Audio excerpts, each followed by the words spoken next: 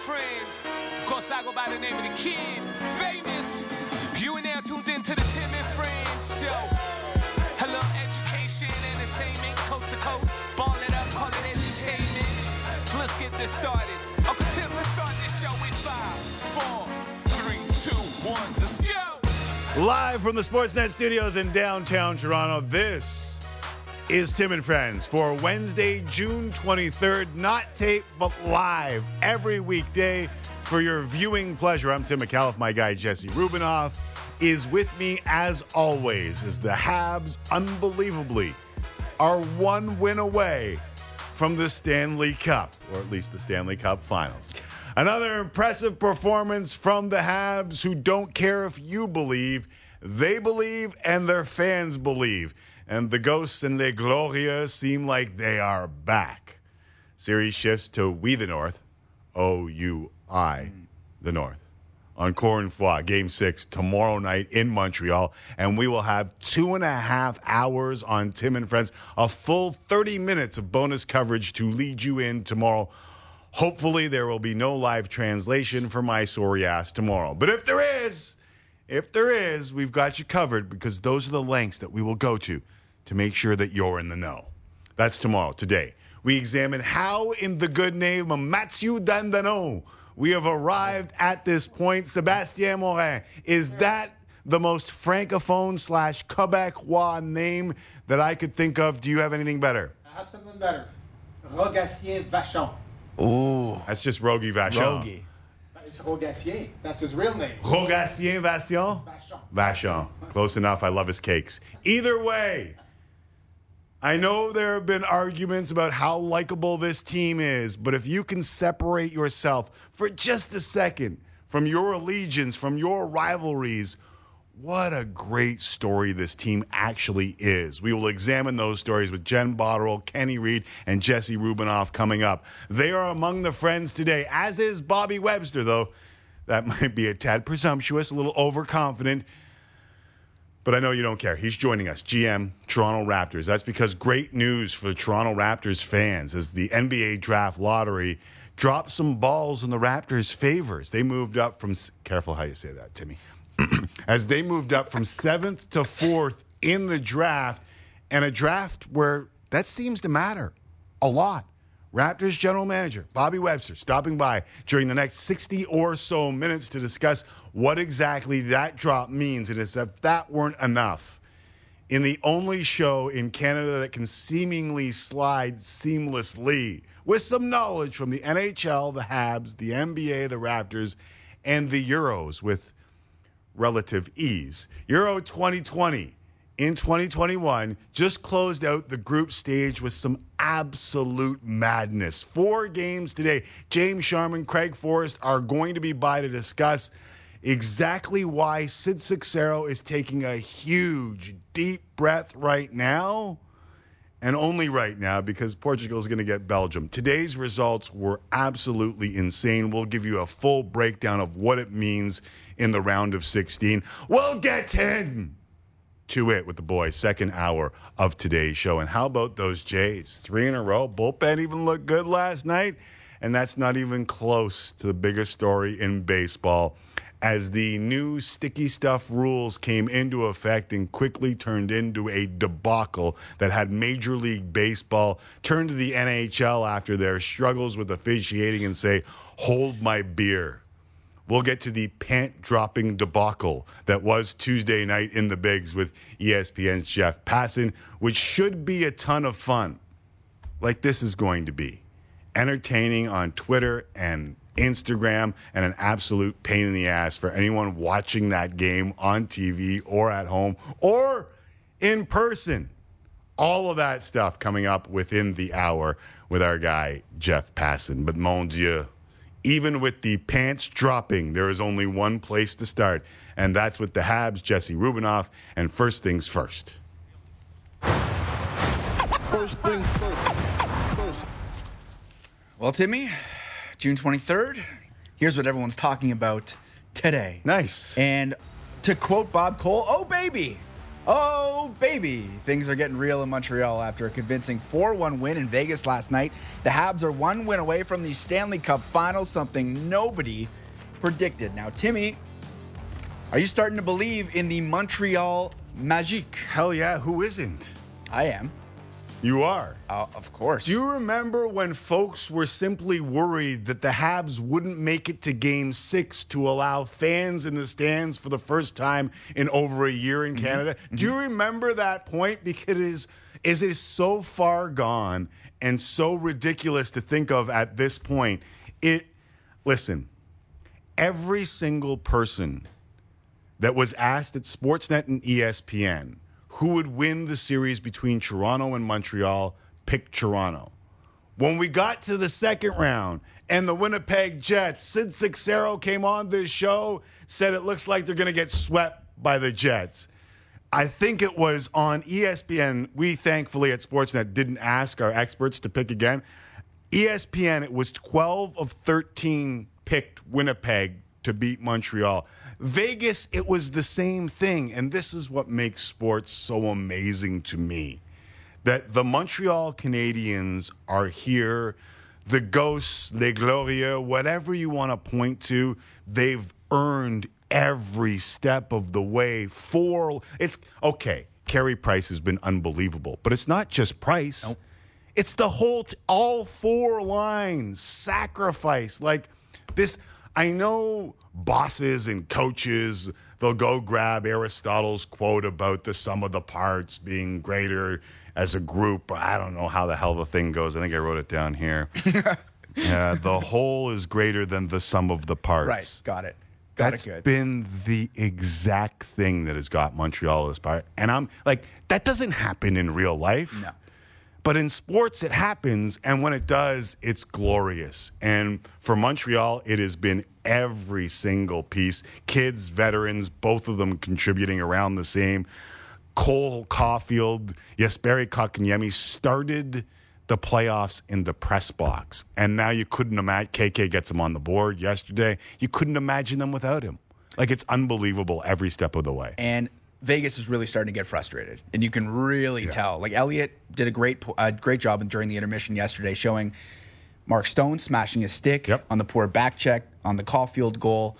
Marchessault shaking his head after a missed opportunity. Pete DeBoer beelined for the room after the second intermission. He's like, they're at a loss. They don't know what to do. They can't figure out the power play. And the Habs, it's almost like they beat the Leafs, and then there was this buy-in from everybody. It's we can really do something here. There was a conversation here. I don't know if we've talked about this conversation enough. Mm-hmm. The veterans in Montreal asked the general manager for help. He went out and got help in the form of Toffoli and Josh Anderson. And then down 3-1 to the Toronto Maple Leafs, the veterans again spoke up in a meeting and said, we have no idea how many times this will present itself. We have to buckle down and do something. And the team since that point is 10-2. Like, they believe, they bought in. They've done everything they possibly need to do to get these wins. And it's amazing how quickly every piece of adversity thrown at them, they may have played their best 2 games without their head coach who's sitting at home with COVID. Yeah. No doubt. They quieted a usually raucous crowd in Vegas. Like, they're blanketing the Vegas Golden Knights. And nobody saw that coming. They dominated Game 4 and lost. Yeah. They dominated Game 5 in Vegas and looked full marks for and improved to 7-2 on the road. Like, every step of the way, every challenge that's been thrown at them, they have unbelievably risen to the occasion. So I think, Go ahead. So yesterday we were talking about Leonard and Fleury and who was going to get the start. I think we both thought Leonard was going to get the start. Then Sean McKenzie came on here, said all signs are pointing to Fleury. Ends up being Fleury. Can't blame him for the loss last night, but who starts in goal for Vegas in Game 6? It doesn't matter. He didn't look great, though. No. Like, let's be honest. Like, I'm not going to blame him for the loss. Montreal dominated the game, but as we've seen, the 2 previous games where the team offensively that dominated the most lost the game because the goalie stole it. And Marc-Andre Fleury didn't steal it. Listen, I don't know where they're going to go because I've been wrong twice in a row on where they would go. I just believe that whoever gets the start in Montreal, if they win, has to get the start in Game 7. And they can't be playing this game anymore. Robin Lehner looked good in his one start. Marc-Andre Fleury, I don't think he looked terrible, but he didn't look great last night. No. I mean, it seems pretty obvious to me that Pete DeBoer made the decision because of rest. Like, really, what CJ said yesterday. Like, he said to the media, I decided to sit Fleury because of rest, and it almost as if he was always committed to Fleury playing in Game 5. Like, he knew for sure, regardless of how Leonard performed in Game 4, he was going to go back to Fleury in Game 5, and then that might have backfired ultimately. Winning cures everything, and I have the perfect example of how winning cures everything.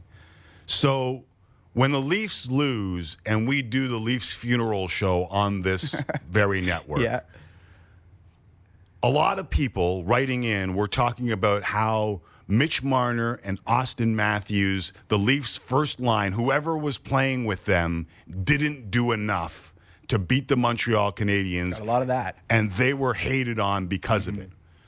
In those 7 games, just Marner and Matthews combined for 9 points. Their first line had 9 points, not even counting whoever was on that wing. The first line of the Montreal Canadiens, through a combined 43 games, Gallagher, Lettinen, and Deneau. You know how many points they have? It says right in front of you. 9. They have a grand. This is the perspective of winning cures all. The Lehner, the Marc-Andre Fleury, every piece of this team in Montreal contributing. That's all the perspective you need. 100%. Their first line has 9 points, and they're 1 win away from playing in the Stanley Cup Final. Everybody has bought in for the Habs. Jen Botterill and Ken Reed coming up. We'll have much more to talk about when it comes to the Habs and Golden Knights, that's for sure. Corey Perry and Eric Stahl have just as much to do with the Habs getting to this point than any forward on this team. It's crazy. That Perry pass on the Caulfield goal. Like, he just knew he was out of gas. He's like, let's go backhand to Cole. Where's the kid? Yeah, it was amazing. To the NBA we go. The Suns have a 2-0 lead over the Clippers in the Western Conference Finals, and this was a ridiculous finish in Phoenix last night. No Kawhi, no Chris Paul once again, and it was an ugly game down the stretch, but after one of several late reviews, the Suns had a chance, down 1 with 0.9 seconds remaining. Crowder looking, throws it alley. Oh! Ayton puts it down! He puts it down! It's over! What a perfectly executed play. Guides it in beautifully. DeAndre Ayton with the biggest shot of his life. It was like pandemonium. Was it a shot? Mike Breen is a Hall of Famer. Was it a shot, the biggest shot of his life, or was it just a direction? Like, what the hell? It's an alley-oop. Do you count an alley-oop as a shot? Like at any other point of the game, probably counts in the box score. So give it to him. I guess in the old school, they used to call it a dunk shot. That, right? That thing was so close to touching the backboard on the pass from Crowder. Like centimeters away from touching the backboard, and that game is done. But it makes its way to Ayton, and he was a beast. So who drew up that play? Whose idea was that? Like what's the deal with that play? You're setting me up for this one as a huge fan of Canada basketball. It took a while to find, but Tyson Chandler, who had the Valley Oop 1.0, if this is the Valley Oop 2.0, gave full credit to one Jay Triano, who said to him in practice one day that there's no goaltending on an out-of-bounds play. Crazy. They looked it up. 3 weeks later, Tyson Chandler had the exact same alley-oop in 2017 to force a game to overtime. So if we're going to give credit, Tyson Chandler, Jay Triano, Canadian connection. Yeah. How many coaches in the league do you think, and players, didn't know that rule? Like, I think that was the benefit of having Jeff Van Gundy on the broadcast last night, because right away he knew the rule. Right away. And I was like, wait, that's offensive interference, right? I'll say this, for Breen knows all the rules, and Van Gundy knows the rules. One of the things that I was most shocked by when I got into this business was how many players playing the game don't know the rules. And if I were a coach at that level, I would sit down with every player and just get a grasp of how many rules they actually know. Definitely. One thing I want to get your take on, the end of the game, we mentioned how crazy it was. Part of it was because the timeouts and the replay reviews. Ridiculous. Like, it was an absolute joke. There were 4 timeouts, 5 replay reviews in the last 2 minutes. It took 7 minutes of real time to play 8.4 seconds of basketball at the end. So what does the NBA do about this? Because just as a viewer watching this game, it was painful at the end. The last 90 seconds of the game took 33 minutes of real time. That cannot happen. The NBA has to figure out a better way to do this, and one of the ways to do it, in my mind, is simply for the referees to trust the replay center. And for the replay center, we've seen it in college football a little bit, where they will just call in and tell the officials what happened. So instead of asking the truck to rewind, play it forward, can you rewind it a little more? Nah, none of that. Trust New York, trust Toronto, trust wherever college football goes, because it escapes my mind. I think they just go upstairs and have someone who is an official make a determination, 100%. even if you have to put them on camera. Yeah. But basketball had a problem before instant replay with how long the end of games took. Definitely. 90 seconds took 33 minutes. It's an absolute joke, and the NBA was let off the hook by that amazing play. DeAndre Ayton, by the way, who has grown into a wonderful, efficient player. All over the place who is last making people rethink what big men can actually do. Yeah. This was the year of the big men, with Joel Embiid and Jokic being far and away the 2 picks for MVP, and Ayton's turned into a player, which I was saying last year in the bubble, look out for Phoenix. Yeah, he's no joke. Add Chris Paul, man, they're a good team. So, yeah, you said it. Chris Paul. He is coming back for Game 3. At least those are the reports. So are we looking at another Suns and 4 type situation here, Timmy? Because you're adding the point guard to a team that's up 2-0 in the West Final. I mean, we'll wait for Kawhi Leonard news. But we might see more of Suns and 4 guy all the way to the NBA Finals. Like, that guy is that 50 minutes of fame is going to be like 35 minutes of fame if they make it to the finals. Yeah, do we want to see it? You want to see little Suns and 4 action? We have it? Yeah, let's do it.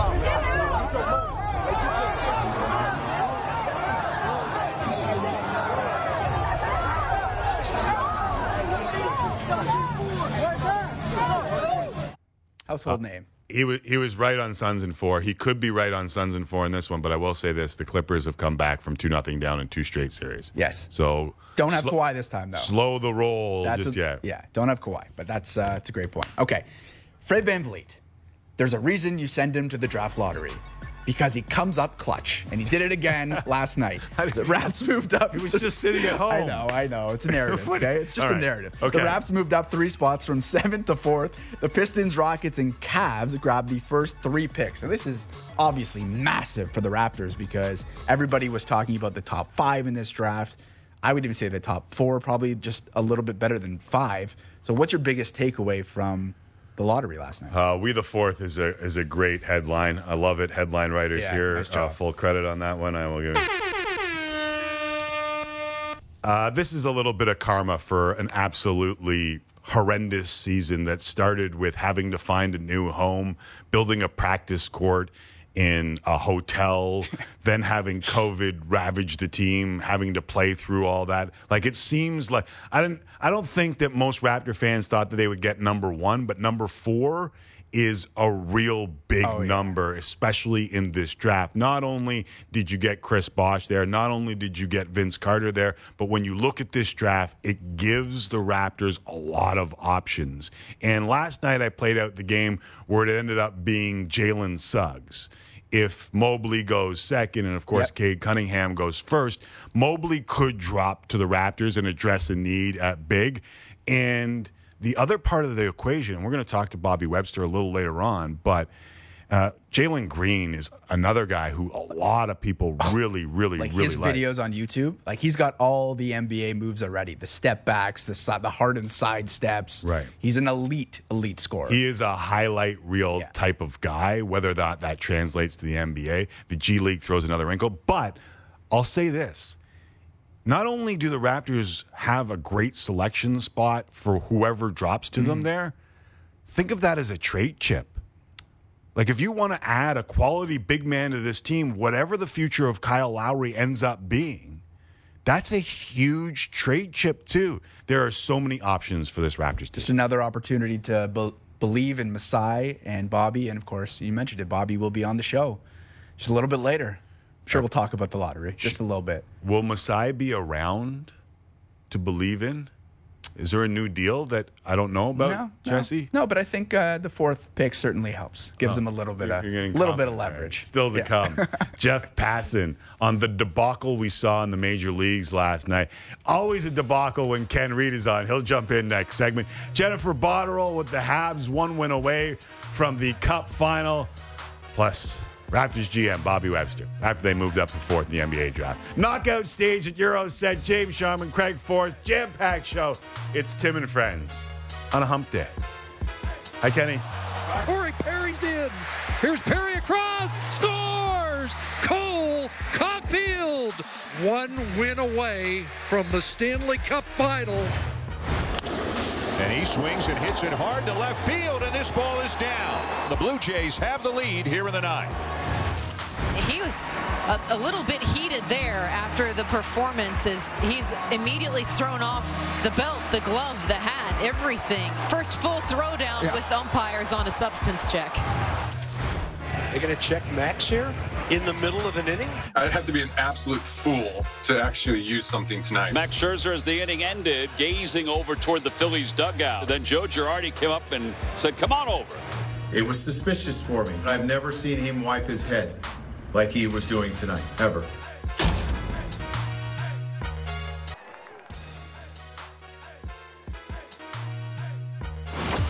What was a best of 7 is now a best of 3. The Canadians and Golden Knights, each 2 wins away from a berth in the Stanley Cup final. Sit back and enjoy Game 5. Got Kenyemi ahead, rebound, scores! And the Canadians have the icebreaker. What a pass by Suzuki, and Eric Stahl makes it 2-0. Breakaway, Corey Perry. A drop pass, they score!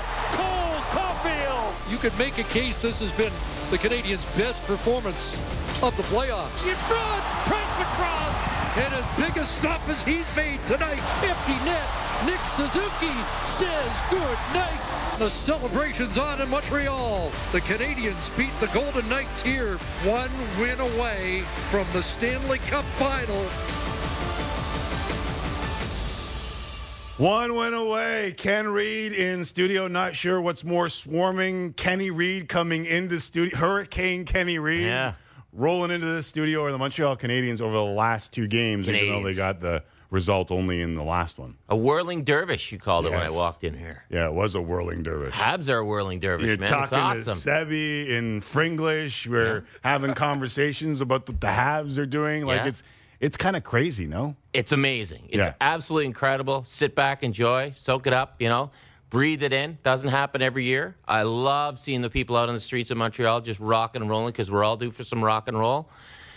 And they're playing, I would say, close to perfect hockey. That game last night was close to perfect. If you're Vegas, I mean, there's no room. There's just nowhere you can go. There's no chance to get going on the rush. Montreal is just playing some fantastic hockey. I think I finally flipped the script on the way I looked at the Montreal Canadiens in Game 4, because they completely dominated Vegas. They lost the game. They still lost, And that happens in hockey. We've seen it time and time again. A goalie can steal a game. But I didn't think the Habs had it in them to completely dominate a team as good as Vegas. And when I saw that, I told Sebi in here, like, all bets are off for me. And I've been pretty high on the Canadians for most of this, right? I thought the Leafs were a better team. I thought the Habs played a stronger, tougher, greasier, more willing to sacrifice game, and that's what was the difference in that series. And then obviously against Winnipeg, they just took it to the Jets without Scheifele. But what I saw in the last 2 games, like, they outplayed what many people thought to be the best team in the league, maybe outside Tampa. They've gone from Carey Price has to steal every game to complete. Like, to limit Vegas to, 27, 26 shots last night. Beyond impressive. I seem to recall a certain slightly overweight sportscaster, not named Sid Cicero, who at the start of the season said Montreal Canadiens... He's no longer a sportscaster. Montreal Canadiens are built for playoff hockey. but I didn't see them just playing this complete, And losing Petrie and losing their head coach and maybe playing their two most dominant games without their head coach. Like every step of the way, they've answered the bell. Storylines are amazing. The 93 comparisons are amazing because that was a team, obviously, their best player was Patrick Waugh. They catered to Patrick Waugh, I would say, without a doubt. Canadians' best player is Carey Price. They cater their game to Carey Price. They get that early lead, and then, they rely on Carey Price. Those last 10 minutes last night, it was just off the glass out, off the glass out, off the glass out. It was ugly. It was effective, and if you're a Canadians fan, it's beautiful to watch. It's not run-and-gun hockey. Run-and-gun hockey doesn't work at this time of year. Montreal's playing just the way you're supposed to play. Right. They're playing that game, and I always say it, hard work beats talent when talent doesn't work hard. Absolutely. And this team is the epitome. Everyone's doing it. Yeah. The New York Islanders are doing it, but it looks like Tampa's doing it too. They are. I like when Elliot calls the Canadians Islanders light, and that's kind of what they are. And I did research for you today, because you always say you enjoy when I come in. When you come in with your sheet of paper, you've got some writing on the sheet of paper. What are the research today? Scrap piece of paper, recycling. Piece of paper, that's last night's copy, my A's Rangers highlights. So I reached out to a couple of guys on the 93 Habs, and I was just messaging with them, and I said, what's, aside from the obvious, the goaltending and the old guys, young guys chipping in, what am I missing here? What is something you can tell me? And they both said, well, I know it's obvious, but we have to start with the goaltending, right? Because Waugh, Price, Waugh. One of the guys told me that he thought the Canadians were just a terrible team this year as far as turnovers went. He said they've obviously addressed that. They're not turning the puck over. He said in 93, if you turned it over, you didn't play. Right. Like Jacques Demers, you just weren't playing. You turned the puck over, you didn't play. Says they got a coach they'll go through the wall for. Obviously, Dominic Ducharme's going through a lot. If there was one coach who could connect with players, it was Jacques Demers. So they got that going. I reached out to Gilbert Dion. He said, I was 21 when we won, and I was just having so much fun, and I had this ultimate confidence, and he says he's seen that, Kotkaniemi, Suzuki, Caulfield. Kotkaniemi and Suzuki are on the podium last night. They're 20 and 21. One of the media members says to Suzuki, can you talk a little bit boy KK's playing? You can see Kotkaniemi kind of smiling, not doing the old grizzled vet thing, and I thought, these are kids. Yeah. They are having fun. And I thought that was, just an amazing thing that the word fun was stressed by Gilbert Dion, who won in 93. And we forget, this is supposed to be fun. And these players, they really, should be having the time of their lives, and it looks like they are. Something unforgettable. Suzuki has 20 points in 26 Stanley Cup playoff games. He's 21. Caulfield and Kotkaniemi, my favorite part of this is they began the playoffs in the press box. Amazing. Amazing. It's unbelievable. They're now 7-2 on the road, and the penalty kill is still +1. The PK, they've gone 12 games in a row without giving up a shorthanded goal. I think every year we say, well, if special teams are cooking, you'll have a chance. Special teams are just nuts right now. This is Gordon Ramsay's Hell's Kitchen cooking. This is tasty stuff. It's 28 consecutive kills over 12 games. It's the longest streak without allowing a power play goal in a single postseason in NHL history. Incredible. Power play goals started to be tracked in 1933-34. He's going to score with a man advantage. And the best part of this is that they've scored 4 shorties. Yeah. So they're +1 on the penalty kill. It's insanity. That's insane. I love when they get the puck and they're shorthanded. It's not just back to my old midget C, slap it down the ice, right? They actually kind of have a look around. They say, there's a little room. I'm going to, bring it on, force the play. That's how they're scoring shorty. It's pretty incredible to be +1 while shorthanded. And it's also pretty incredible that you score 2 goals and you win. And that's what they do. That's Carey Price. What are they, 9-0? I think when they score 2 or more, something like that. I want to say 9-0. Yeah, it's 9-0 when Look at scoring. That. Told you I did research. When scoring 3 or more, they're 9-0 in the 21. Right. When they're 2+, they're 10-0 in the playoffs. Wild. And since 2015, they're 18-0 when scoring 3 or more for Carey Price. It's amazing the similarities with 93 though. It writes itself. The regular season 93 team was a heck of a lot better than this team. This team was 18th in the regular season? Yeah, there are some injuries that this team got hit with midway through the year, and then going into the playoffs, we were wondering who was going to be healthy, who wasn't going to be healthy, And I think that kind of slid them down the podium a bit because they did have that wonderful start to the year. It's just that we're so used to watching Montreal Canadian teams get off to great starts and then poop the bed that I think everyone wrote them off this year. If they make it to the final, the Stanley Cup final, and there's no guarantee there is, it's amazing the momentum and the storylines, how they alter from game to game. Do you want to go to game one and drive to Montreal in a minivan with me? Why does it have to be a minivan? Because game one, 1993, me and some buddies, led by my good pal Sandy Mackay, took a minivan from my hometown, which I won't message because I'm sure it's on the Tim and Friends bingo card. Dodge Caravan. Dodge Caravan. Aerostar, maybe in a Ford Aerostar. No, it wasn't the age of the Aerostar. That was after the age of the Aerostar. But we drove a Dodge Caravan from my little hometown to Montreal for game one. Guess what we paid for scalper tickets for game one of the 1993 final? Scalper, secondary market. $100 a piece. $100 a piece. Wow. To give yourself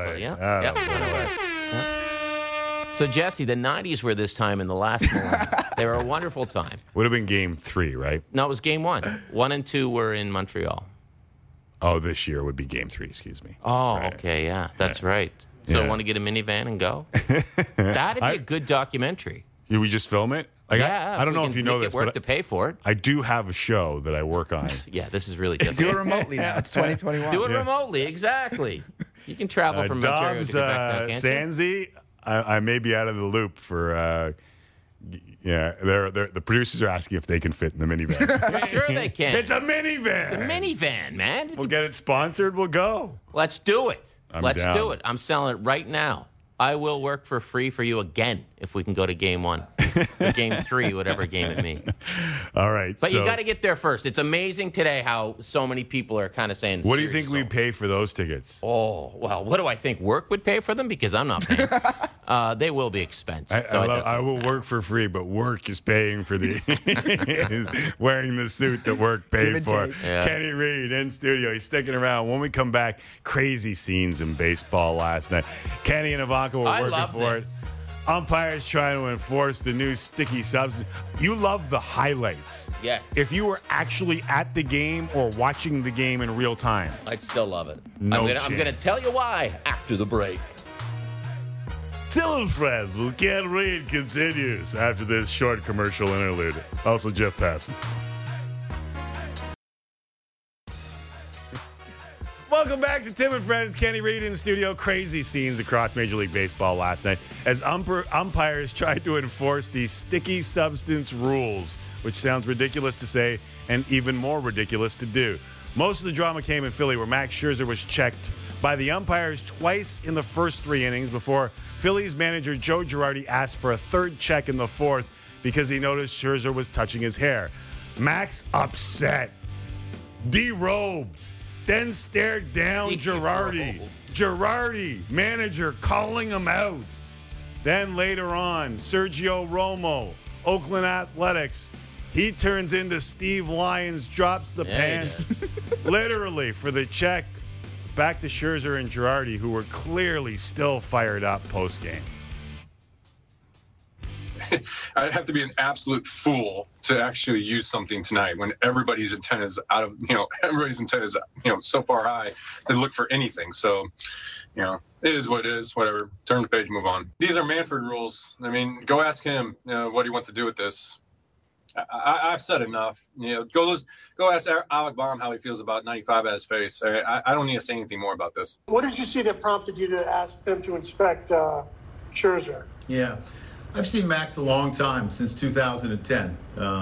Obviously, he's going to be a Hall of Famer. But I've never seen him wipe his head like he was doing tonight, ever. Going like this, right? So it was suspicious for me. He did it about 4 or 5 times. It was suspicious. I didn't mean to offend anyone. I just got to do what's right for our club. Kenny's done it about 5 times in this segment. Now, another interesting note, Hannah Kaiser on this, who said MLB sent a note in a memo to all teams. Please note that a manager will be subject to discipline if he makes the request in bad faith.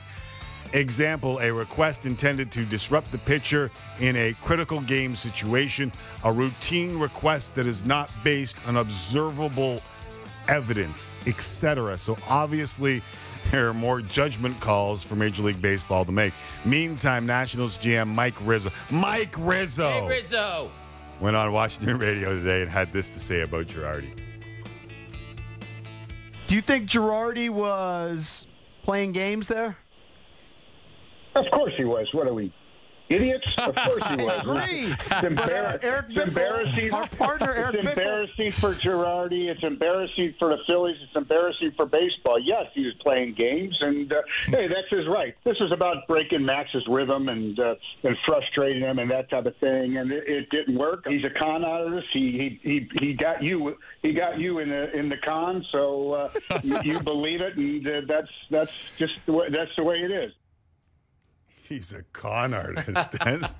Just when you thought that Major League Baseball couldn't possibly add any more kerosene to the dumpster fire, they started with this sticky stuff crackdown. Joe Girardi, Max Scherzer, Sergio Romo take it to a completely different level, from the prolonged stare down to a manager challenging a future Hall of Famer to the dropping of the pants that would make Steve Lyons blush. We got the full PG-13 rating because baseball has allowed the pitchers to go from 0 to 60, then to 100, and then asked them to go from 100 to 0 in about a week. What the hell could go wrong? Here to help us wade through the sticky tack, the rosin, the spit, one of the best in baseball, Jeffrey Passan. Jeff, what the hell? I'm sorry, I just had to get rid of the spider tack off my hands. This was bound to happen, was it not? Yeah. I mean, the inevitable conclusion of putting this in midseason the way that it happened, without any discussion with the Players Association in the offseason about doing this, like should have happened, is that you're going to have some farcical moments. The optimist in me wants to look, guys, at the first 2 days of the enforcement and say, hey, nobody's gotten caught with stuff. So maybe the fact that Major League Baseball cracked down mid-season has scared these guys straight, and we're going to get, more real baseball than what we've been seeing. But I don't blame players for being angry at this, and I especially don't blame Max Scherzer for what Joe Girardi did. Like, there is a demonstrable way to see. Look at that; they were touching his hair. There's a demonstrable way to see if a guy is using stuff. Every single pitch is tracked during the game. And if a guy's spin spikes during the game, you have reasonable cause to go, or probable cause rather, to go and look at him and say something must be up here. That didn't happen with Max Scherzer last night. If Joe Girardi had any feel, he would understand that Max Scherzer was touching his head because his hair was wet. And that to get any tack on the ball right now, because you can't use any substances, you got to mix sweat and rosin, and that's all that Max Scherzer was doing. So it was unfortunate. It was hilarious. If Max Scherzer ever stared at me that way, I would pee my pants. Like the whole thing was a mess, but it was a very, very Major League Baseball style mess. It's a beautiful mess. I'm going to tell you why this is awesome, boys. We're all about the same vintage. I grew up on old school wrestling. Atlantic Grand Prix Wrestling back in the 80s. I used to love it because the Cuban Assassin was the bad guy, right? And every week, the ref would check the Cuban Assassin for a foreign object. And this is like the wrestlers back in the day. Here's the Cuban Assassin. Look, he's doing something here. He's got the foreign object going. He's wrestling, stomping Paul Peller. And watch referee Ron Gauguin. He's going to play the role of Joe West and check in on. Look at this. We add the VHS tape stuff at the top. That's how I found it. Look at Ron Gauguin. Look. This is like an up. Check it out. This is happening every night in Major League Baseball. It's fantastic. Everybody loves wrestling. Therefore, everybody's in on this, right? It's a storyline. It's a follow along. Can I just say that referee was terrible? Oh yeah. I it mean, was very. Hey Jeff, we all saw it. Cuban Assassin was awful at this. Right, he was. It's inside your pants. Well, you don't walk around the ring with it and then stuff it in your pocket. Correct. And as Gary Maxwell, the play-by-play. Missed that. Well, Ron Gauguin. It was obvious. Look, I mean, if you're in Ron Gauguin's shoes here, Jeff, do you really want to fool with a man named the Cuban Assassin? I mean, I'm giving him the benefit of the doubt here. Ron Gauguin needs to go to the Charles Robinson School of Refereeing, or the Dave and Earl Hebner School of. I don't know what kind of refs they're making up there in Canada, guys. Yeah, well, I'm sorry though. Somewhere if you want your cheating refs, you got to come down to WWE for that. That's where they ended up. So Danny Davis. And I'm like, I get it. Like last night on Twitter, I was laughing, but if you're watching the game live and baseball already has a problem with pace of play, and we know that every manager is going to do, like, why wouldn't, if a guy is humming against you, why wouldn't you ask the umpires to look at it and slow this game down even more? Okay, so a few things, and I want to give some context because I think this is important. Remember, we have seen ourselves over the last 2 days Jacob deGrom, Max Scherzer, and Sergio Romo, right? Those are the three. deGrom because he was the first one and because he's awesome. Scherzer because of what Girardi did, and Romo because he decided to pull his pants down in the middle of the field. Right. So those are the three we've seen. Can you really name me any others that have gone on up to this point? And I say that not because none of us are paying attention, but because there have been dozens more of these checks around baseball.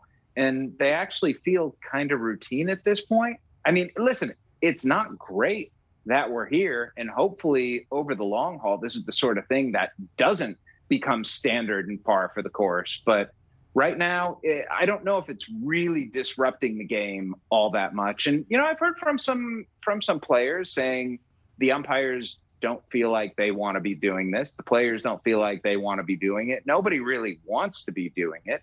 But when you're Major League Baseball and you've spent more than a half a decade ignoring this thing, the reality is you're probably going to overcorrect it on the other side. And that's what's gone on here. This is an overcorrection.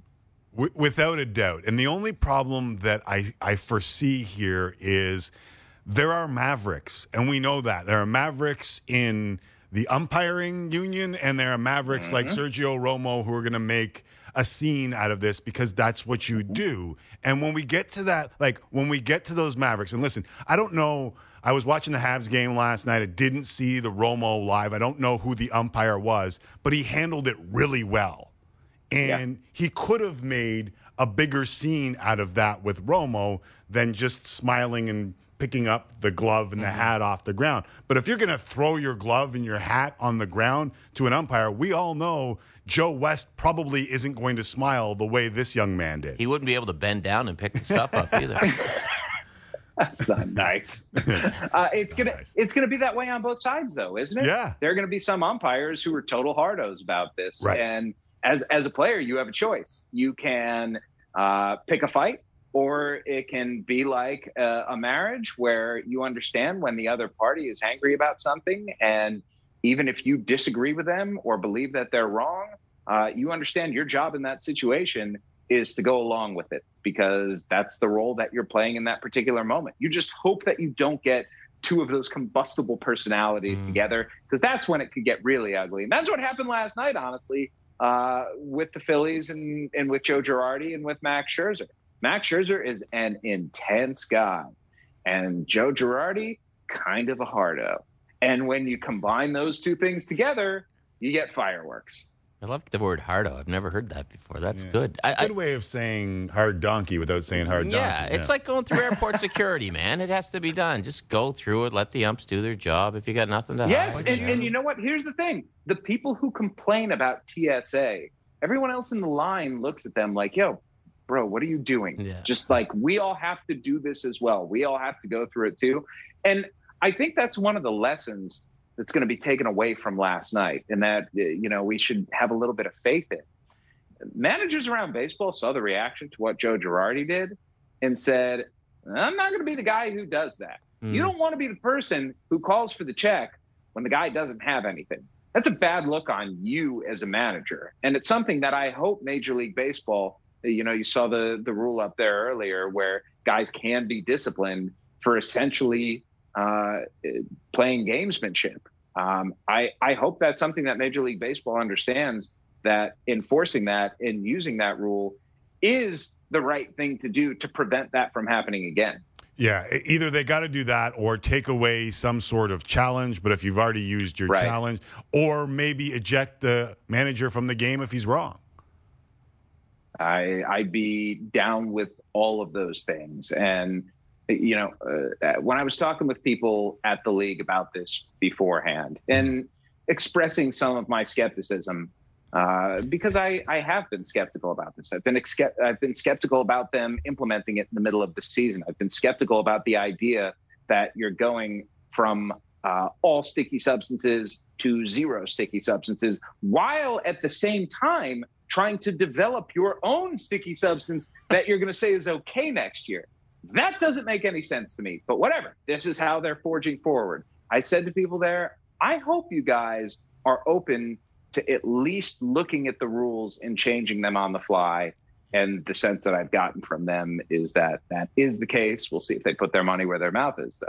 Why don't they just use the wax that's kept those 87 Topps cards sealed since 87 behind you? I mean, that stuff was sticky. Oh, my favorite cards in the world. I got to say, I don't like to talk about myself, compliment myself, but my background kicks ass. It's great. There's nothing wrong with it. Yeah, Rage Against the Machine. And here's the thing. It's all, you guys, Tim, you especially know this. Yeah. It's all real, too. This isn't like the, oh, God, see, I'm backward now. I put my thumb up thinking I'm pointing to the Wu-Tang. And I'm good with that. That is true. And this is all stuff that I listened to. This is all stuff that I've read. That Mickey Mantle. I mean, that's a real Nintendo right there. I played that thing back in the 80s. That Mickey Mantle book's the beauty, too. It's worth it alone for the Old Timers Day letter. I mean, that's a hell of a book, but we won't go there. Jane Levy's the best. Yeah, great book. Assassin, the Cuban assassin, was indeed Puerto Rican. Thank you for doing this, man. He was, too. Thank you, boys. Angel Acevedo. I just looked it up on Wikipedia. Yeah, he's a great wrestler. Thanks, Bassin. My buddy sat behind the Cuban assassin at the Muppet movie at a theater in New Glasgow. Of course he did. What a night for the Raptors and their fans last night. They jumped to 4th in the NBA draft. Who should they take? Does it change their offseason plans? Bobby Webster, general manager of the team, joins us next. Kenny, thank you for bringing tape of the Cuban assassin. Shanks a lot, Timmy. Anytime, buddy. I got it. Tim and Friends, time for Tim and Friends. Tim and Friends. Tim and Friends, time for Tim and Friends. Tim and Friends. And now, time for real sports talk with Tim McCallum and friends of the show. The whirling dervish that is Ken Reed has left the studio. He almost messed my hair. That's how windy it was in here. Great segment, Kenny Reed, Jeff Passan. If you missed it, head back to Sportsnet now, and you can watch it back in archived form. Thank you, Sheepdogs. Back here, hour number 2, Tim and Friends. GM of the Raptors, Bobby Webster, will join us in just a few minutes. Plus, Jennifer Botterill with the Habs just one win away from the Stanley Cup final. Plus, James Sharman, Craig Forrest, after an unbelievable day at the Euros, bracket set for the knockout stage. We'll get you the highlights in just a bit. But we start with hockey. That's right, defending champion Lightning can punch their ticket back to the Stanley Cup final with a win on Long Island tonight. Hockey Central sets you up for it, 7:30 Eastern on Sportsnet, followed by the game on Sportsnet and CBC. Your playoff night starts here, kids. You know that by now. Isles try and bounce back from 8-0 thumping in Game 5, but head coach Barry Trotz is standing by his boys. Barry, a game like tonight, is this kind of the opportunity where your team gets the chance to really show the true testament of their character and their ability to bounce back and kind of make or break that narrative in the playoffs? I understand they don't look at that stuff, but is this really a true test of their character tonight when you look at the opportunity? Well, I'm not quite understanding the question because I don't question their character. And if you're questioning their character, trust me, you're massively wrong. This team has a lot of character. This team has gone through lots of stuff over the last 3 years, and this is, I think, game 96 that I think tonight we'll play in 10.5 months. And there's not too many times I can over 96 games, I can say, we didn't really have much, or, they bring everything they have night in and night out. So this is not a question of character. Their character will never be an issue with me, and it shouldn't be with anybody. We'll see how they bounce back tonight. The Canadians, meanwhile, one win away, like the Lightning, from the Stanley Cup final. They have a chance to finish off Vegas and advance to their first Cup final since '93 tomorrow night, and it's Saint Jean-Baptiste Day tomorrow, a provincial holiday in Quebec. My goodness, it should be a pretty good vibe in La Belle Province tomorrow. Here's stand-in coach Luke Richardson on the good vibes around the Habs right now. We just kind of clicked halfway through that Toronto series, and we just started to find our way. And I think it's very exciting. The guys love playing, for each other. We're starting to get fans back in the Bell Center, and hopefully that keeps growing. And because they're feeding off of it, and I know it's a big week coming up in Quebec with Saint Jean-Baptiste Day. So what a festival that would be if we could get more fans in and excite the players and have a really good celebration, because that's just what it feels like right now. It feels like a celebration, and we're not satisfied. We're just enjoying the ride and the run because the players deserve it. They're earning it. And we just, as a coaching staff, really enjoying watching them have the success that they deserve because they've really earned it on the ice. We'll have 2.5 hours into that game tomorrow. Meanwhile, Jays, after losing 5 straight, have now won 3 in a row for the first time in over a month as they wrap up their 2-game mini-series in Miami tonight. It's a battle of lefties as Robbie Ray takes the mound against rookie Trevor Rogers, who's been good. A 1.87 ERA leads all rookies. He'll face this lineup tonight. George Springer back at center field, hitting in the 5 spot. He was 0 for 4 in his return last night. Randall Grichuk is in right field batting 6, while young Riley Adams back behind the plate to catch Ray, who will bat in the 9th and pitcher's spot. The Celtics are set to hire Nets assistant Ime Udoka as their next head coach. Danny Ainge left the team after their second-round playoff exit against the Nets. Brad Stevens was promoted to the front office, and Udoka got a strong recommendation from Jason Tatum, Jaylen Brown, and Marcus Smart, who played for him at the 2019 FIBA World Cup. According to a friend of the show, Chris Haynes, Chris Paul should be back in the lineup for Game 3 of the Suns and Clippers series tomorrow. Paul passed the final test in the league's health and safety protocols, and barring an unforeseen setback, will join the Suns, who are already up 2-0 in the series. So, Jesse, it seems as though with the Clippers down 2-0 for the 3rd straight series, this is a much tougher hill to climb unless we get some sort of news on Kawhi Leonard. Yeah, I think people are kind of overlooking last night and what happened with Paul George, because he's done a lot to sort of repair the playoff image that he had in the bubble and even prior to the bubble. But last night he had a chance to make it a 3-point game. Yeah. And he clanked both free throws. And if he hits those 2 free throws, then you don't have the DeAndre Ayton situation. You can't have that play. Right. Because that's only a 2-pointer. So. Yeah, and with that amount of time left, without a doubt. All right, after a somewhat trying season, the whole uproot the whole franchise, move it to Tampa, put a practice court in a hotel, get hit with COVID like no other team, and be forced to play through it with, like 6 guys at a time, miss the playoffs for the first time in 8 years. It felt like the Toronto Raptors were due some karma, or at least a refresher of the maybe parable about the farmer whose horse runs away and everyone says, what terrible luck. Maybe the horse returns home with several wild horses. What great luck. Maybe the 4th overall pick is a good reminder. You'll never know. We'll see if Bobby Webster thinks so. The general manager of the Toronto Raptors joins us now. Bobby, thanks for taking the time and doing this with us. That was quite the karma intro. I appreciate that. Do you know the maybe parable that I am speaking of? And no, I lost you on that one. I may have lost more than you on that one, and I apologize. It tells a story about a farmer. Never mind. I heard y'all were watching in Chicago. Was there like a bit of a roar, maybe a little fist pump or two as you guys moved from 7 to 4? A couple fist pumps, couple hugs when 7 was revealed, and then the suspense was quickly lost at 4. I think there was a brief glimmer there. Maybe you could get the top pick, but we're happy at 4, as everyone knows. And I think, to your point, listen, a bit of excitement after a tough year, and a bit of a silver lining for everyone. Some irony in the undrafted Freddie Van Vliet for that, and immediately setting the tone by tweeting Freddie did about top 4 and getting back to work.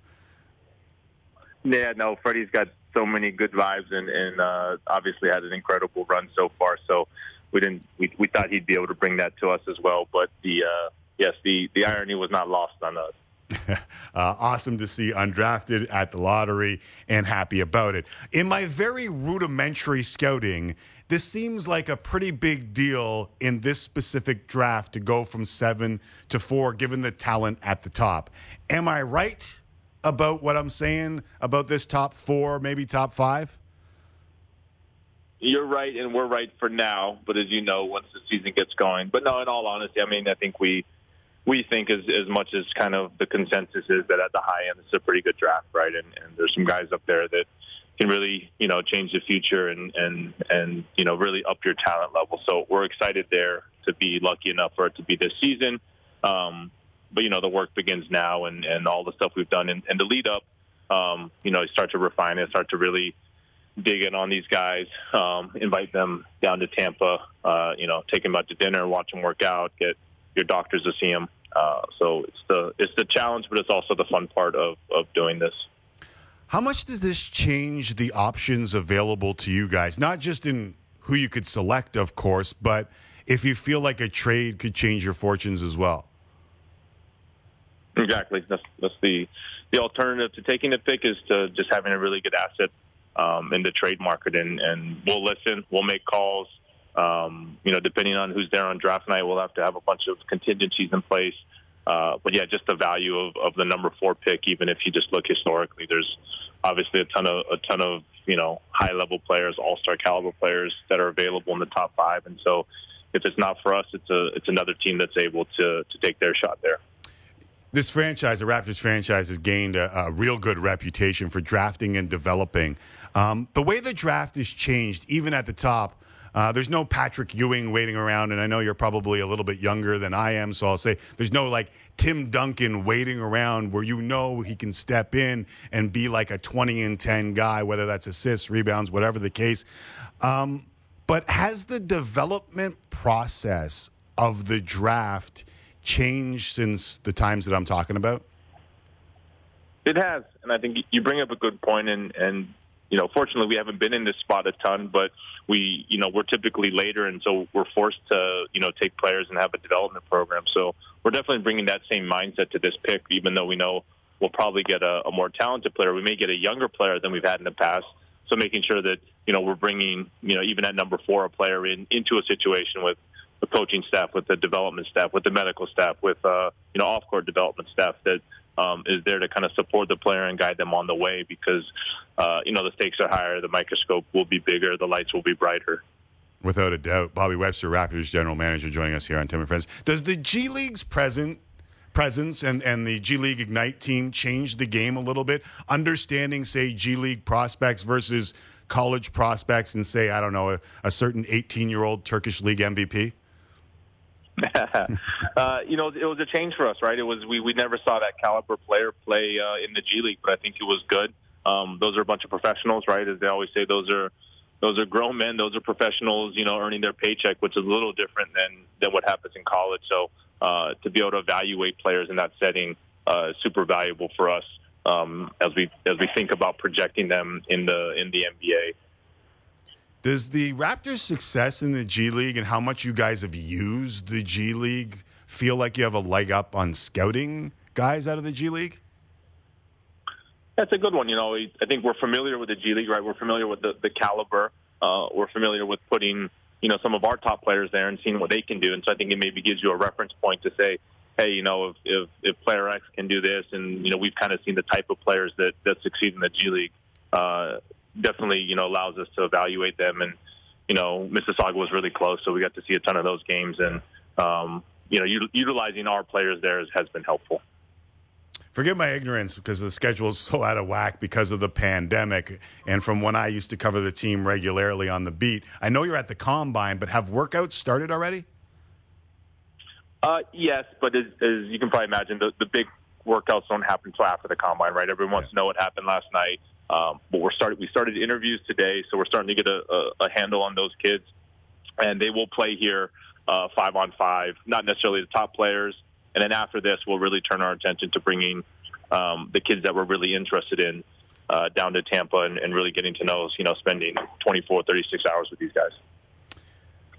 Is there an open dialogue with Kyle Lowry about his future? There always is. Obviously, there's NBA rules about what we can talk about, but text, call, talk to him, as often as you can probably imagine. Like, has that dialogue been open since? It seemed like the reason I ask is because at the deadline, there seemed to be a lot of back and forth between the team and what most fans consider to be the greatest Raptor of all time. And I believe like those fans are wondering if they'll get a chance to give him a proper send off. Is that door still open? Yeah, I think it was what you all saw and what you all heard at the deadline is the end of a long kind of interaction back and forth with him, and so we continue that, and it's nothing new, nothing different. It's the same. Well, I'm asking tough questions. Why don't I ask one about Masai Ujiri? Listen, we've kind of been on this bandwagon about the management getting signed, so you're welcome on that part. But we've gone without the announcement on Masai, and a lot of fans are wondering what his role in all of this is compared to last year's, and whether or not that's changed. Yeah, it's sometimes tough to see that perspective because we're around him every day, and there's really nothing different. And so he's here. We're evaluating people. He's asking the hard question. He's pushing us. He's doing all the typical Masai things. So, it's business as usual for us. Does all that, coupled with the pandemic, make this draft a little bit tougher on a couple of different ends? No, I think I've actually thought about this a bunch. Last year's draft was probably more effective because we didn't have a combine. We didn't get to meet as the kids in person. So I think we started to, get a feel for how we're going to evaluate and just operate, I think, all of us, kind of virtually. So I'd say now we're kind of coming out of it here, right? The world's opening up a little bit. The NBA is opening up a little bit. We're here. We're talking to kids. We're kind of live and in person. So I say, hopefully we're on the back end of this thing as things get back to normal. I know preparations are already starting, and I know that you guys are going back to Tampa, but are you planning on being home in Toronto next season? Yes, I think as most everyone saw, the reduction of the quarantine for vaccinated individuals was a step in the right direction for us to come back. Obviously, there's a number of hurdles that we have to jump through to get to that point, but no, that's what we're planning for. How much does that alter what you guys are doing from a draft workout perspective? Like even the basic selling of a franchise to, say, a prospect that may find his way around 46, 47. Does it alter it at all on the selling of the franchise that you got to do some of this from Tampa? We talked about it as a little bit of, hey, come work out for Toronto and Tampa, right? There's probably that logistical kind of mind confusion as we're inviting kids there. But no, right. I think hopefully what we've been able to build with the franchise and our interaction with players here, they're familiar with who we are as a team and the players. And, I'm sure some of them may not even know that we played in Tampa, so we'll take that as well. Right. Listen, I know if I said congratulations, you would say the work is just starting. So I guess I'll say congrats on having a little more leverage at 4 and a little celebration as you begin the work on all this. Thanks for doing it. Perfectly said. Thanks. All right. There is Bobby Webster joining us from Chicago as the NBA Draft Combine gets underway in the Chicagoland area. All right. Time for a break. The group stage is complete at Euro 2020. 4 games today, including the conclusion of the group of death. We'll get to the highlights and break down the matchups in the knockout stage with James Sharman and Craig Forrest next. We move on. Tim and Friends. Welcome back to Tim and Friends. It was the final day of the group stage at Euro 2020 in 2021. All right. Group of death everything to decide, playing 2 games at the same time. Each team could still finish anywhere from 1 to 4th, could be in or out. And did it ever deliver with the drama? We'll do both games same time, starting with Germany-Hungary. This is over, right? Germany is going to win this game. War Doctor! Adam Salai makes it 1-0 Hungary, and we've got a game in Munich. Meanwhile, Portugal-France, 31st minute, penalty, Portugal. Who else? Cristiano Ronaldo, goal. First to score a combined 20 goals at Euro and World Cup. It's 1-0 Portugal, but first half, penalties, stoppage time, penalty kick, Karim Benzema. We are 1-1 on a controversial penalty at the half. 47th minute. Watch this ball. Through to Benzema, slots it for the brace. Now, offside flag went up.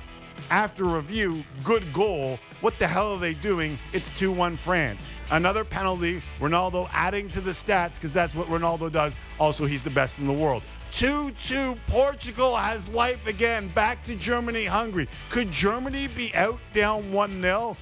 Not as yet. Mats Hummels, Kai Havertz, and we are tied at 1 apiece. Immediately after, Hungary, everyone's happy for Germany, the other way, and they get a goal. Andreas Schaefer nods it past Manuel Neuer in no man's land. Hungary up 2-1. Could Germany be done? 84th minute. Leon Goretzka, ball falls, back of the onion bag. Ties it up. Both games end 2-2. So, France first, Germany second, Portugal third, Hungary still hungry for the round of 16. They are out, though they gave Germany everything they could handle. There you see it shaking down. We'll get to the bracket in just a sec to tell you exactly what it means, but I got to show you what Spain did to Slovakia in Group E. They needed a win to advance to the lockout stage, or the knockout stage in English. Locked out were Slovakia in this one because it was unbelievable. Slovakia had 2 own goals. This is one of them, as the keeper tried to parry it over the bar. Instead, he Karch-Karais it into his own net. That's a volleyball player. Spain 5-0 the final. They advanced to the round of 16. Maybe I should have used a Canadian player. Justin duffed it into his own net.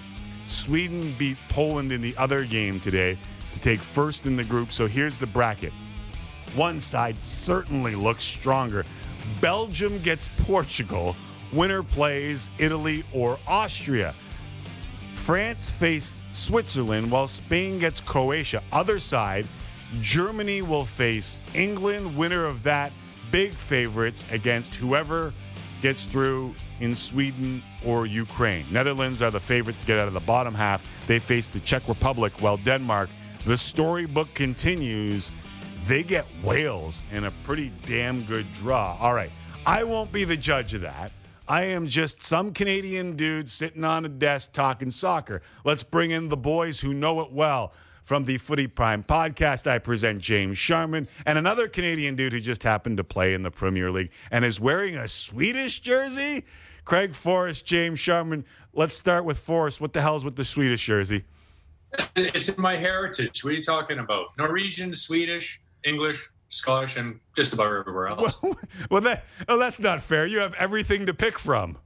Yeah, I was going to put the German one on, but I thought, maybe I'll wait till Tuesday before I stick that one to Sharms. All right. I would start with Sweden, but that's not the juiciest of the draws. Let's go to Sharman's heritage.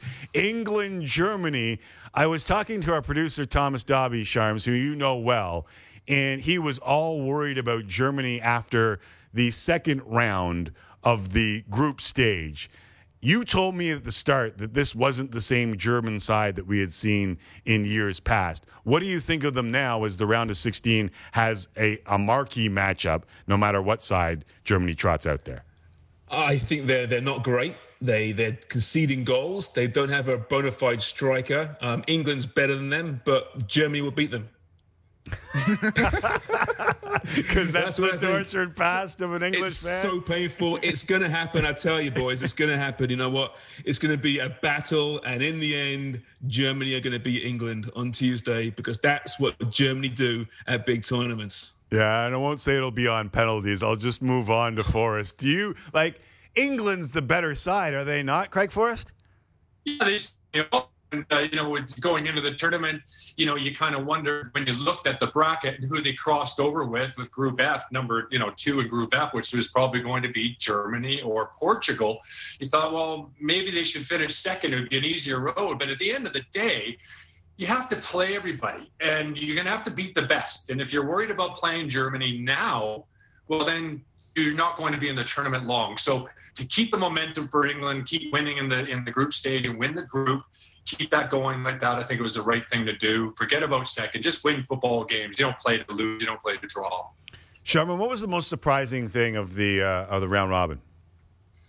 Oh, wow.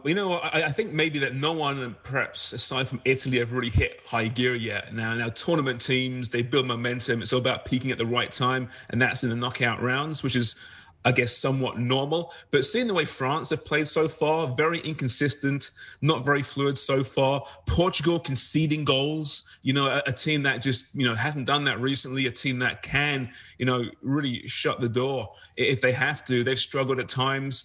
So no one's jumped out yet, aside from the Azzurri, somewhat surprisingly, as being the team to beat so far. I think when it comes down to it, when the games get important, starting this weekend, you're going to see those teams elevate their game. But so far, it's been a kind of an up and down group phase, to be honest with you. Not too many great matches, a bit of drama, yes, but no great technical performances thus far. When he says conceding goals, I think I go to the goalkeeper. And it's funny because Portugal, they were tooth and nail just to get out of this game when you consider what was going on in Munich at the very same time. And I thought Rui Patricio actually played pretty well in that game. Yeah, he made a good save near the end of the game. It was very, very important as well. Very experienced international player and playing in many different leagues, playing in the Premier League with Wolverhampton Wanderers now. These teams remaining are just stacked with great technical individuals. And like Sharm says, we haven't seen anything too great outside the Italians. I think they're technically and tactically have just absolutely been brilliant so far, but a long way to go. Portugal finishes in third in their group there. They got everybody just where they want them. That's what they did 5 years ago, went on to win the tournament. They actually won a game inside 90 minutes, so that's even better. So lots to play for. For me, the story, with the Christian Eriksen situation, I think with them and then having the game at home that puts them through, is some story for them to finish second in that group in the end with 3 points. Good for them, and it'll be interesting to see how they make out in the round of 16. Yeah, it's a great storybook and an unbelievable response to what was a harrowing scene. But, Sharman, it seems like they got a pretty good match or at least a pretty good matchup in the round of 16. Yeah, it's funny because both these teams, Wales and Denmark, have these fan bases that just love them. No matter how they perform, they could be playing awful football. The fans love them, give them a break, applaud them at halftime, cheer them at full time. And of course, with Denmark in particular, given what they went through 2 weeks ago now, the entire nation, whether you're a football fan or not, is behind this team. They're a real tight-knit group. But so too is Wales. So I think they're but two quite evenly paced teams. Denmark is a better team. You look at their World Cup qualifying so far, they've been superb, 3-0. They're a very good team, even without Eriksen. And you're seeing some of the younger players, Damsgaard in particular, step up and fill those boots superbly. So I tell you, it's going to be a good battle, that one. It really is. It's going to be a tight battle. Two teams that are really quite likable. So one's going home, unfortunately. But, when they do go home, the fans will welcome them with open arms. Has your dark horse changed in this tournament, Craig? What happened to those guys, it's interesting in this tournament that the older players, I think we have a third of the captains are well into their 30s, and the youngest team in the competition, Turkey, ended up taking the road home first. So, having that balance of young and older players is certainly an important part of international football. And it's interesting. I actually really expected Turkey to fare well, and they were an absolute disaster. It must be very, very disappointing for the Turkish fans. Charms, I can see you're nodding your head there, and I don't know if it's you're nodding your head because we can't hear Craig on the digital breakup, or whether or not you agree with the Turkish take. Yeah, he was talking Turkey there. Yeah, I mean, I had them as my dark horse, right? But, what do I know? I generally get these things wrong anyway. It was Turkey or it was Denmark as the dark horse, and Turkey really were poor every single game. Denmark has stood up. But you look at a team like Austria, for example, no one was talking about Austria before this tournament. Switzerland as well, they play pretty good football. Austria are really getting better each and every game, like significantly.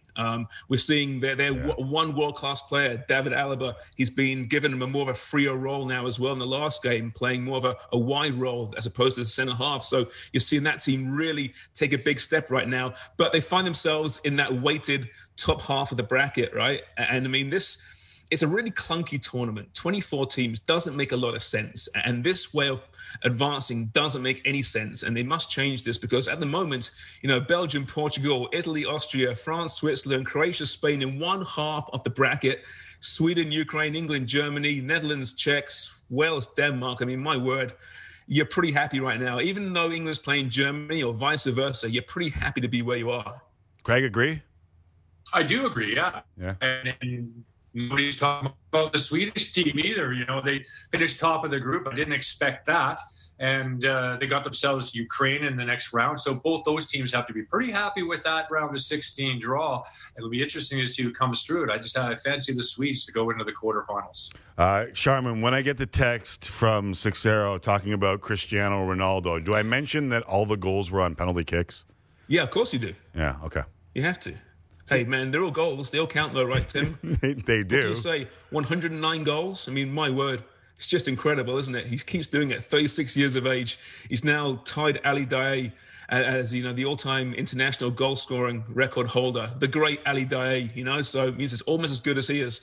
Leo Messi, by the way, is playing right now in Copa America. And, I've always been a Messi guy, and I always will be a Messi guy. But I tell you what, the more Ronaldo does, the more records he smashes, the conversation gets a little bit more tricky for me because what he does at this age now, 36 years of age, is really unparalleled, especially in that position as well. You might get an older goalkeeper, an older defender, but doing what he's doing in that position, Craig, it's incredible. I know he's evolved his game. He's not the same dynamic presence he once was, but today you saw it. He was enjoying himself. He was out there. He was trying things. He was tracking back. He wants this as much as anyone.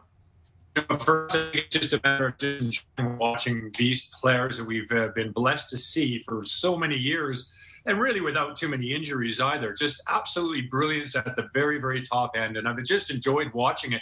But how long has he got left in him? He treats himself and his body really, really well. So I think Ronaldo can go for a little bit while longer, but he carries that side. He carries the country. He enjoys that presence on the field.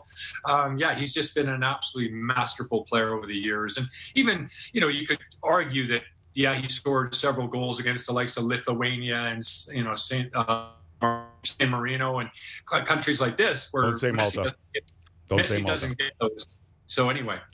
Don't say Malta is what I was trying to get in there. Don't say Malta. I am a true number 10 guy. I am a Messi guy through and through. I gave up years ago. I think Ronaldo is the best player on planet Earth, and he is now only 77 goals behind Christine Sinclair for the all-time record. Boys, really appreciate you dropping by and doing this. Let's do it again soon, and we'll get for some Rogers Ignite internet so that we can make sure that we hear it. Thanks, mate. Thanks, Craig. Thanks, James. I think Craig finally froze. All right.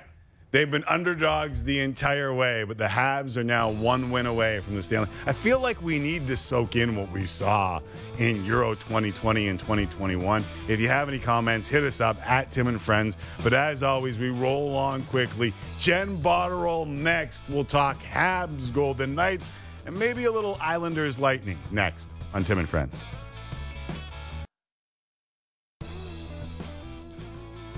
Welcome back. This is Tim and Friends. The Lightning try and close out the Islanders tonight and get back to the Cup final. Low momentum from their 8-0 win in Game 5 carry over. Find out tonight.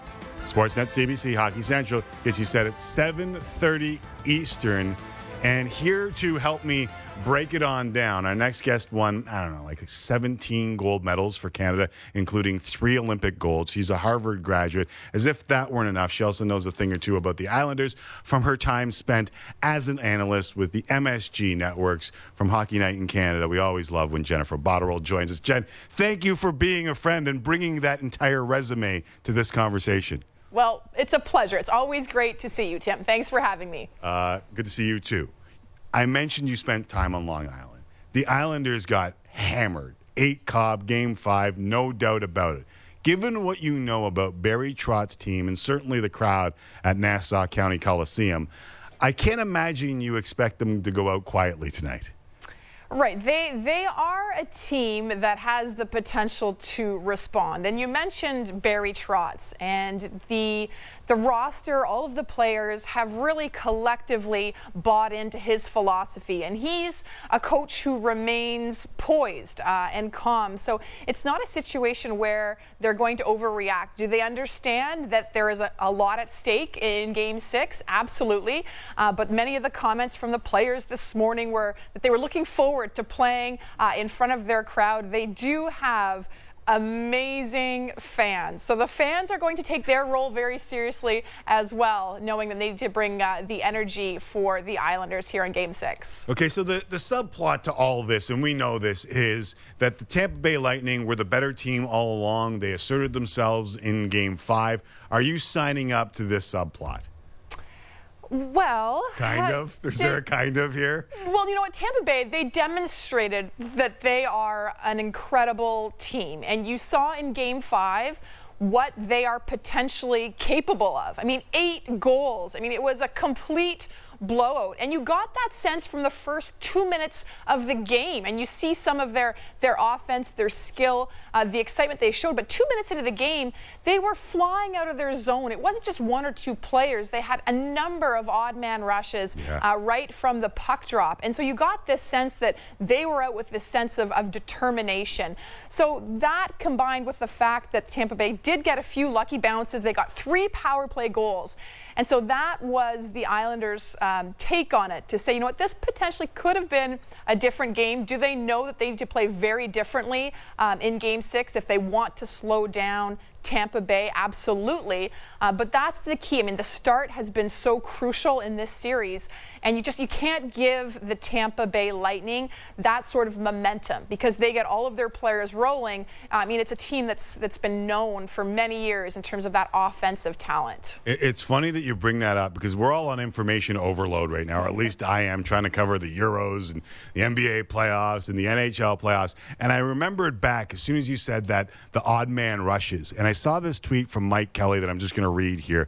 But they had more rush chances in the first period of that game than they had all series long. 8 odd man rushes, double their game average in the playoffs. Like, that could be a one-off, or it also could be what they're capable of, right? Well, exactly. And you saw in that game that they literally got their stride. Yeah. And it was almost that you felt in awe watching that first period, because in every situation, it wasn't as though it was a second thought. It was there was no hesitation from any of their players. Anytime there was a turnover or they had the chance to break out, it was so crisp and it was so fast, and it was just that mentality from all skaters on the ice to get involved in every single opportunity. I mean, that has to be a priority for the Islanders. They know they need to be disciplined. They can't let Tampa Bay get on the power play.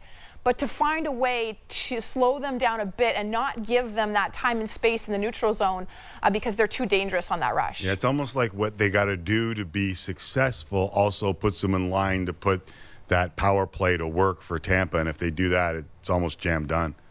Well, and it's a fine line for the Islanders, right? They know that they want to play good defense. They have a number of players, including their identity line, that fourth line that Trotz loves to start for every game, for every period, to set that tone. And it can be a sort of a fine line for them in terms of playing physical and making sure that you put Tampa Bay on their heels, but not crossing that line so you end up in the penalty box. But that will be something that they'll need to monitor very closely in Game 6. Okay, what is the Tampa stat about the last couple playoffs being 12-0 after a loss tell you about them? Well, this was something that John Cooper had acknowledged, leading into Game 5, that with all of the high-end talent, with all of the skill on his team, that this is a group, these are players for the Lightning that want to be the best. And when they come off a disappointing result or they don't get the win in a previous game, he did give these players a lot of credit, and he probably deserves a lot of credit too in terms of the environment that he creates for these players, but that they come back with this sense of resolve. And certainly, Game 5 was an indication of that they came back with an 8-0 victory. Before I let you go, is there a goaltending controversy in Las Vegas? A controversy? I don't know. Robin Lehner's having fun with it, isn't he? Yes, he is. Yes. They've got, these guys that have come through. Lehner got the win for them, but Fleury, he's such a well-liked guy, got them to this point in the playoffs. And I think these are two personalities that support each other really well and have the capacity to handle this dynamic. Without a doubt, but who do you start in Game 6? Well, this is the question.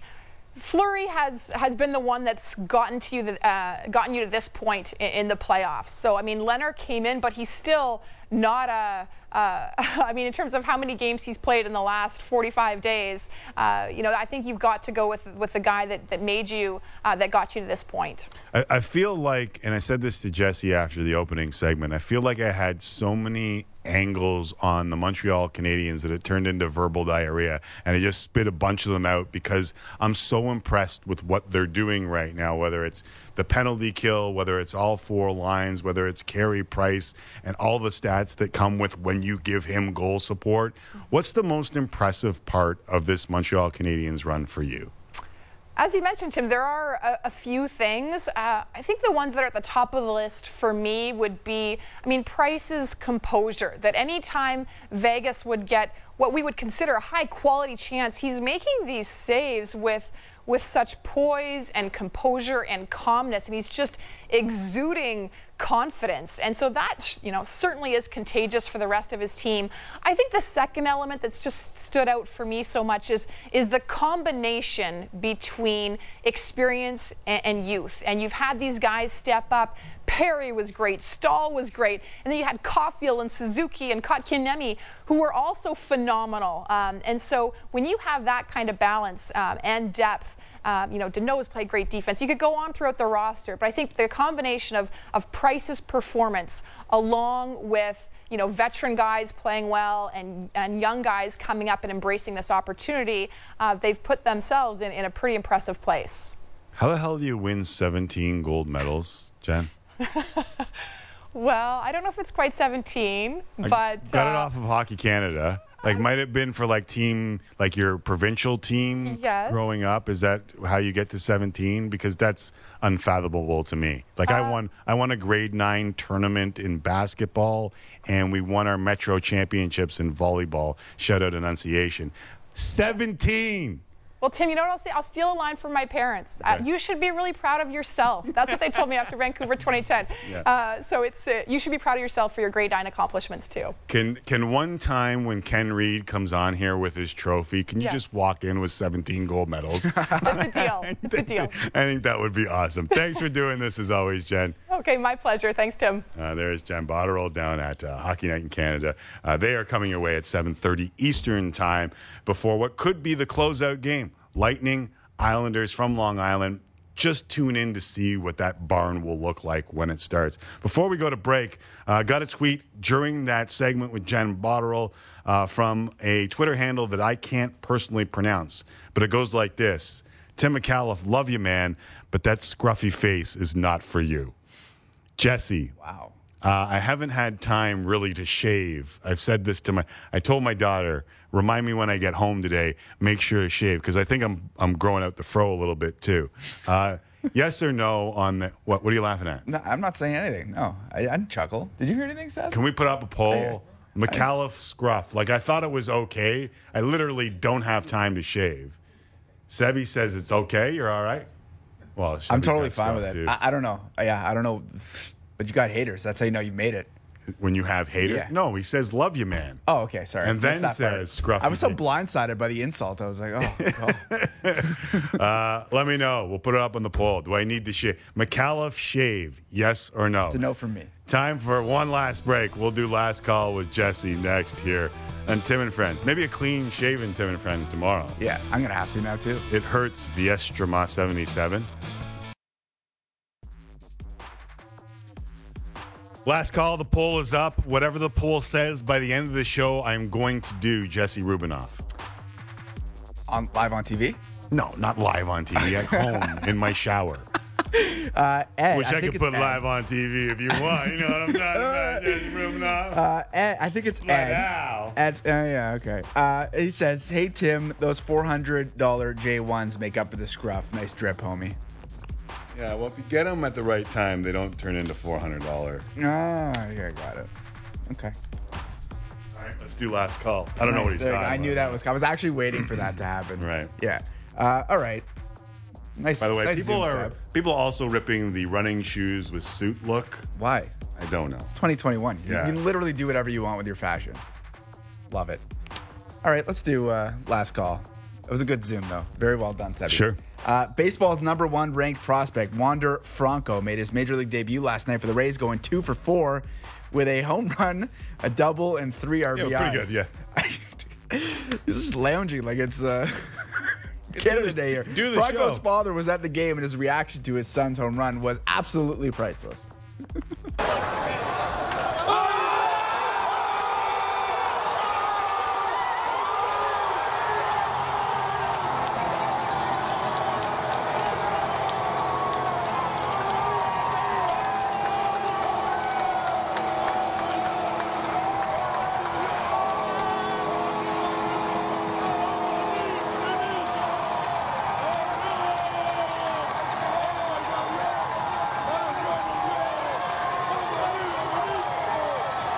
So good. So good. Shades of Alec Manoah's mom in his Yes. stands there. That was Yes. awesome. How do you react when your son hits a home run in Little League? The exact same way. Anytime my kids do anything, I actually, like, you'll see stoic. Yeah. But inside, I'm doing that. Like, if you got the camera into my brain, that's exactly, like the Homer Simpson camera into the brain, that's what I'm doing. So just why don't you just let loose? Why don't you just do it? I don't want to be that guy. All right, fine, fair enough. Just in case someone doesn't care. But look at this. Yeah, look at that jackass. Canada Soccer unveiled the women's national team roster for the Tokyo Olympic Games today. Christine Sinclair, who will be participating in her 4th Olympics, is one of the 12 players returning from Rio. Goalkeeper Caitlin Sheridan was an alternate on the 2016 squad, and she had an emotional reaction when she got the call from coach Bev Priestman today while riding the bus with her Gotham FC teammates.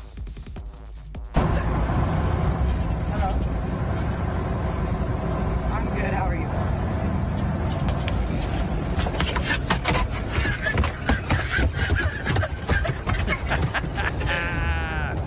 Thank you so much. I'm so excited. These are good tears, good tears. Thank you so much. Good luck with the rest of your day. All right, I'll talk to you soon. Bye. That's so awesome.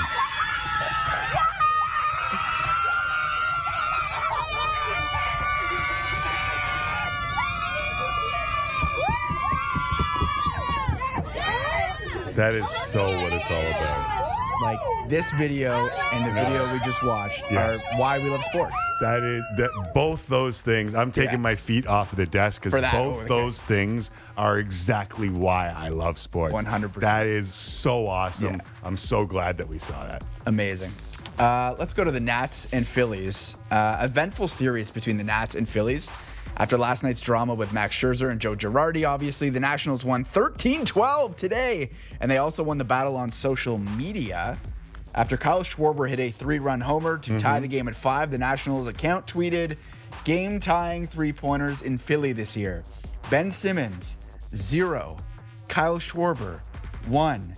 Timmy, is this too soon for the disrespect? Oh, Doc, I think more Philly fans are pissed off at Ben Simmons than they are worried about what Kyle Schwarber does. So I think it might actually go over well in Philadelphia right now. But I mean... I haven't been told one way or another if Joe Girardi checked Kyle Schwarber's bat, see if it was corked. No. Should McAuliffe shave? At Tim and Friends, 500 votes.